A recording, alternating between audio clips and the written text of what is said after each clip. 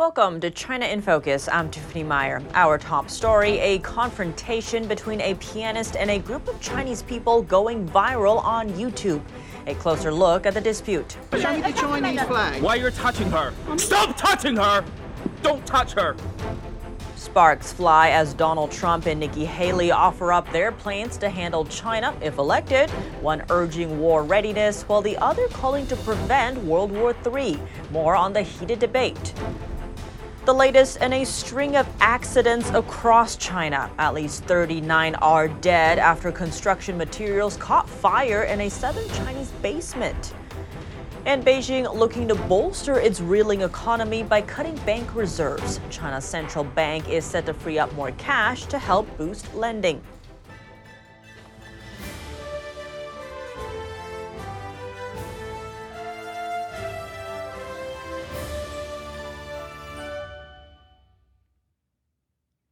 A heated confrontation racking up over 6 million views. A British pianist was live streaming a performance when a group of Chinese people asked him to stop. The conversation got so heated that police officers stepped in. What sparked the heated debate? Here's a closer look. A clash in London is going viral on YouTube.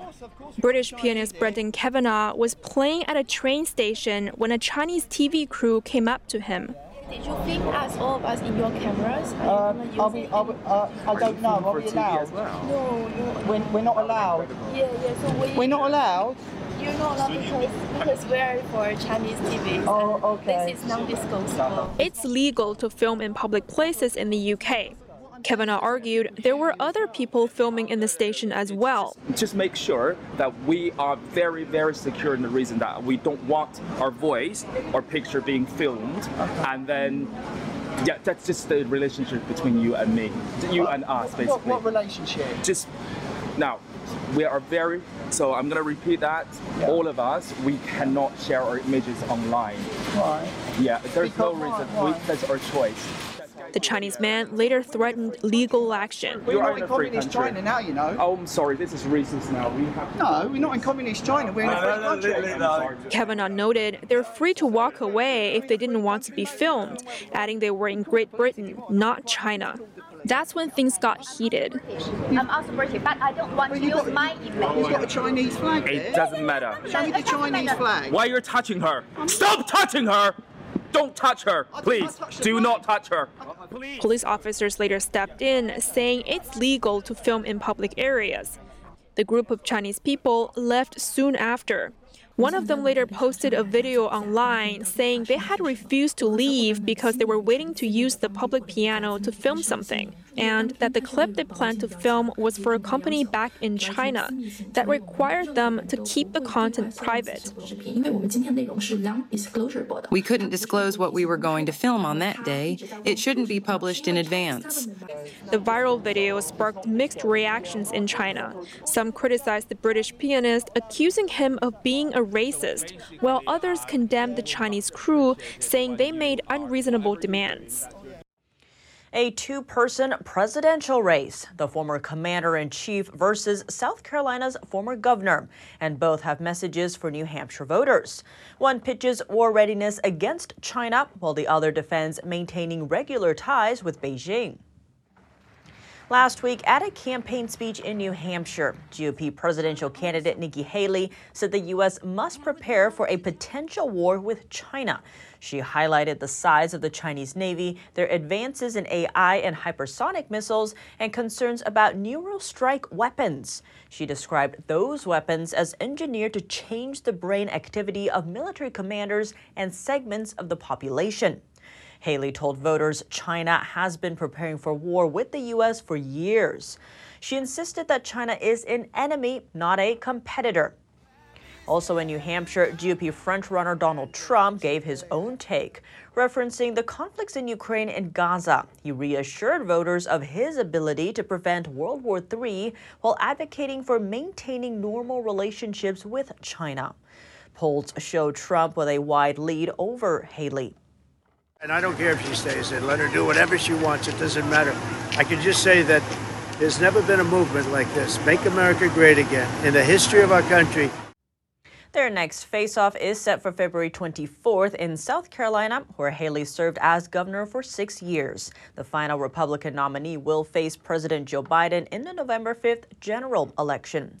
While domestic concerns dominating voters' minds, foreign policy also plays a large role, especially amid the Ukraine conflict, Israel-Hamas war, and China's aggression in the Indo-Pacific. Are Chinese companies operating in the U.S. evading tariffs? That's the concern among some American lawmakers after a Chinese-owned auto parts maker in Ohio was recently searched by the Department of Homeland Security, while its parent company has been accused of trade fraud. NTD's Jason Blair reports. WHIO and other local news networks reported that the DHS searched Harco Manufacturing Group in Moraine, Ohio last week. The company makes vehicle brake parts. Harco is owned by Sunsong Holdings, who is a subsidiary of Qingdao Sunsong. Qingdao Sunsong was recently accused of evading U.S. tariffs by moving part of their production to Thailand. Representatives Mike Gallagher and Darren LaHood wrote a letter to the DHS about this, saying it's a, quote, case of blatant trade fraud that is having a catastrophic impact on American manufacturers. The Department of Homeland Security has not confirmed yet whether the raid is connected to the trade fraud accusations. A DHS representative told Axios, quote, Homeland Security investigations executed a federal search warrant in the Moraine, Ohio area January 18th. This is an ongoing investigation. No further information is available at this time. Jason Blair, NTD News. Next, at least 39 people are dead in southern China after a fire broke out in Jiangxi province Wednesday. According to a report from Chinese state media, the flames sparked from piles of renovation materials stored in the basement of a building. The fire reached several of the floors above the basement, including an internet cafe, a training center, and a grocery store. Videos show thick black smoke billowing out and victims who escaped the disaster scene. Zooming out just weeks ahead of the Lunar New Year, tragedies are mounting across China. As of Tuesday, the death toll from a landslide in Yunnan province had reached nearly 50. The same day, a fire at a hotel in Shandong province killed 4. 8 perished in factory fire in Jiangsu on Saturday. And last Friday, a fire in a primary school dorm in Henan province killed 13 students. 2 weeks ago, a mining accident killed 16 in the same province. Amid plunging stock markets, China's central bank is set to boost lending by freeing up more cash from bank reserves. It's the biggest bank ratio cut in 3 years. Officials Wednesday said the move would free up over $130 billion to re-enter the market. We will cut the reserve requirement ratio for all banks by 50 basis points on February the 5th and will free up 1 trillion yuan to the market. China's economy has been on a downward spiral. 2 benchmark indexes, the CSI and the Hang Seng, plunged to historic lows Monday. Distress in the housing market, local government debt risks, and weakening global demand have hampered pandemic recovery. The reduction is beyond most analysts' expectations. Some of them say more stimulus will be needed this year as authorities try to fight off deflationary risks. In December, top Chinese leaders pledged more steps to support recovery at a key meeting. So far, policy actions have only slightly improved the situation, raising pressure on authorities to roll out more stimulus measures. More German firms have left China, and some are weighing their options. That's according to a survey by the German Chamber of Commerce in China. The organization polled over 500 German firms in China, finding more than twice as many firms are now selling off their China businesses or considering it than 4 years ago. The survey highlights the challenges these firms are facing, like increased competition from local Chinese companies, unequal market access, economic headwinds, and geopolitical risks. About half of the companies surveyed have taken steps to de-risk from China, including building alternative supply chains. China is Germany's biggest trading partner. The European Union is taking steps to safeguard its technology from global rivals. It's set to announce measures on Wednesday aimed at protecting its economic security. Plans include tighter rules on the type of foreign investment that can come in and tighter export controls of sensitive technology, such as semiconductors. The EU did not mention other countries by name, but the move comes at a time when the bloc is de-risking itself from China, one of its biggest trading partners. Critics warn that the new measures could be hard to enforce, given EU member states have their own foreign policy. A new global race to the moon. Japan's lunar lander has just touched down.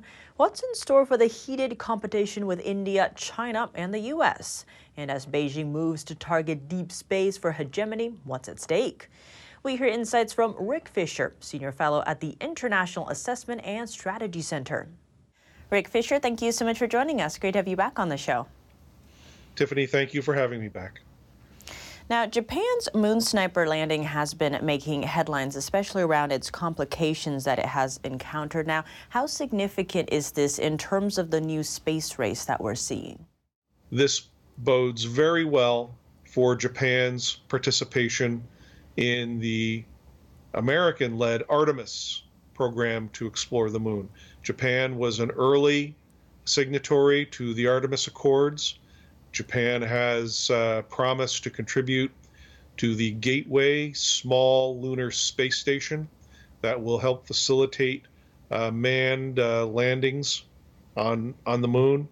And Japan has also pledged to develop, with the Toyota Corporation, a pressurized moon rover, meaning that the astronauts don't have to wear heavy spacesuits to ride a moon rover. They can enter the rover like they're entering an automobile and cruise around on the moon. All of this is very exciting and a very positive alliance-level contribution by Japan. On that note, we are seeing forays from Japan as well as India and China when it comes to the moon. Now, you actually have a piece out noting that NASA's delay puts the U.S. China in a dead heat for the moon. Where does the U.S. stand now in terms of this space race? The latest delays announced by NASA earlier this month indicate that they are targeting 2026 for the first manned moon landing as part of the Artemis program, or the U.S.-led return to the moon. China has suggested that it could be sending people to the moon as early as 2029. China, in my opinion, wants to control the moon, wants to control access to the moon in order to enforce its eventual political, military, and economic hegemony on the Earth. Ultimately, the Chinese Communist Party does not want the United States or other democracies accessing resources or energy from space or the moon in order to fight back against a Chinese hegemony on the Earth. Expanding on that, you actually have another piece out titled 2023, the year China targeted deep space to secure hegemony. Now, expand on that for us. What is at stake here? Well, in August of 2023, there was a prominent conference held in Beijing. And one of the participants in the conference took to social media and the Chinese state media to explain that for the previous 3 years, he had been working on a program detailing how China would, from the moon, begin to occupy Mars, and then from Mars begin to occupy moons or even planets farther out into the solar system, Jupiter, Saturn, and beyond. This is very much a challenge to the democracies. And this is just a reality of the ongoing competition on Earth between the democracies and the Chinese Communist Party. It is now extended into the heavens, and quite possibly to the length of our solar system. Quite concerning indeed. Now, getting a bit closer to home, we actually had a viewer write in with a question. This is about the balloons that China has been sending over Taiwan, as well as, of course, the Chinese spy balloon that traversed the U.S. He wrote, is it possible to shoot down spy balloons with high-powered pulse lasers? I've heard that the U.S. has made a 1 MW laser. That much power ought to have some effect on those spy balloons. Expand on that for us. Would that work? 1 megawatt laser would be a very powerful weapon, able to take down missiles in flight, as well as a very thin-skinned balloon. Now, the PLA could also devise countermeasures by coating the balloon in reflective silver or gold mylar. The balloon may be able to deflect a large amount of the laser's energy. How much? I'm not sure, but coatings with that reflect a laser have long been suggested as a countermeasure, and the Chinese could opt to use such a countermeasure should Taiwan obtain powerful laser weapons. Quite fascinating. Well, Rick Fisher, thank you so much for your time. Thank you, Tiffany. Coming up, a giant anti-CCP slogan on display in a public space inside China. We share the untold story of a man who fled life under the communist regime and still managed to get his message out back home. And the German president just wrapped up a trip to Vietnam. And Beijing is taking issue with a newly inked agreement between them. More on that after the break here on China in Focus.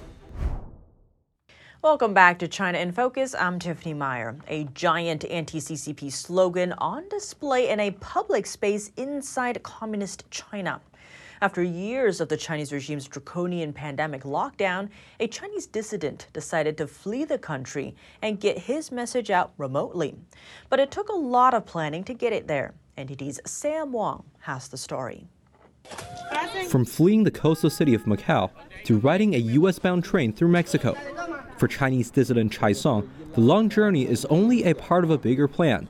It all built up to this moment, when he remotely flipped the switch of a projector at his apartment in China. On the sidewall of a mall, a giant slogan read "Down with Xi Jinping and the CCP" was displayed. Pedestrians and onlookers stopped and gazed as police vehicles gathered outside the building. Speaking to NTD, Chai said his action was inspired by an incident in 2022, when a dissident railed against the regime's draconian pandemic lockdown by draping a protest banner off a bridge in Beijing. All of those atrocities, especially after they opened up the country from the pandemic without any preparation. Medicine was out of stock, casualties skyrocketed. This is an abuse of human life. And Chai's silent protest came with a major cost. Later that night, dozens of police showed up to his friend's home to conduct arrests.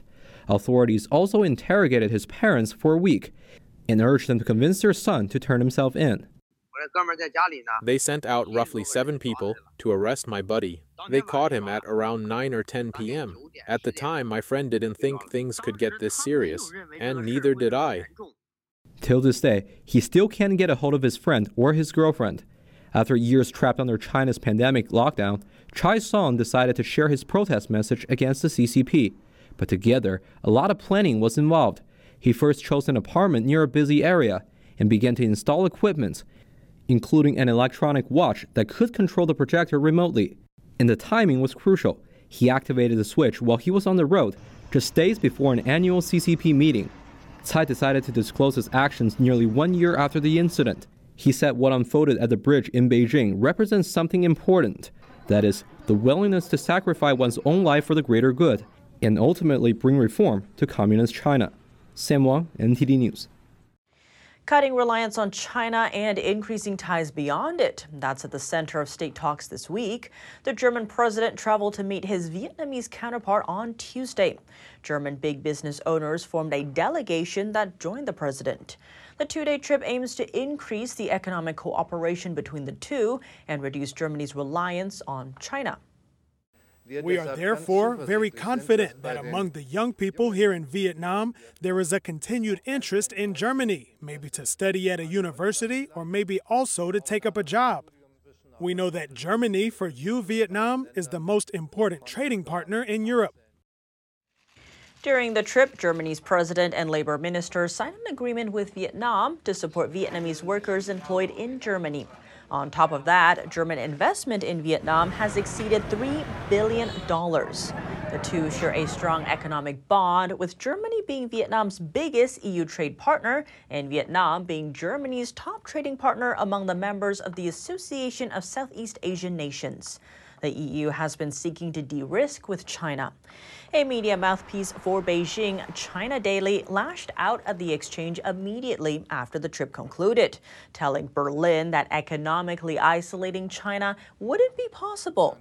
China still remains Germany's top trading partner, but Germany is on track to diversify its economic relationships. A show of support for Taiwan's democracy, a delegation of U.S. business executives meeting with President Tsai Ing-wen Tuesday.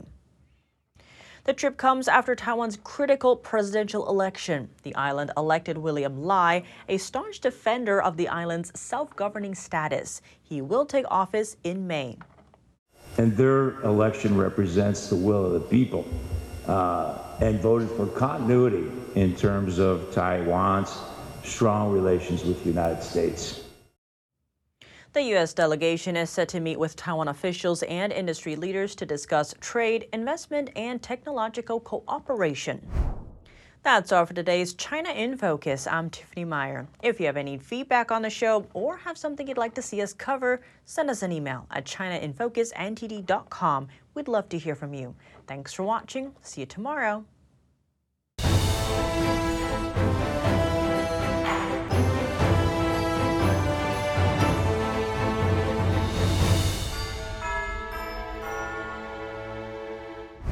Coming up, stay tuned with us here at NTD for America's Hope with Kelly Wright. With the results of the New Hampshire primary in the books, Kelly will discuss what's next for frontrunner and former President Donald Trump and his challenger Nikki Haley.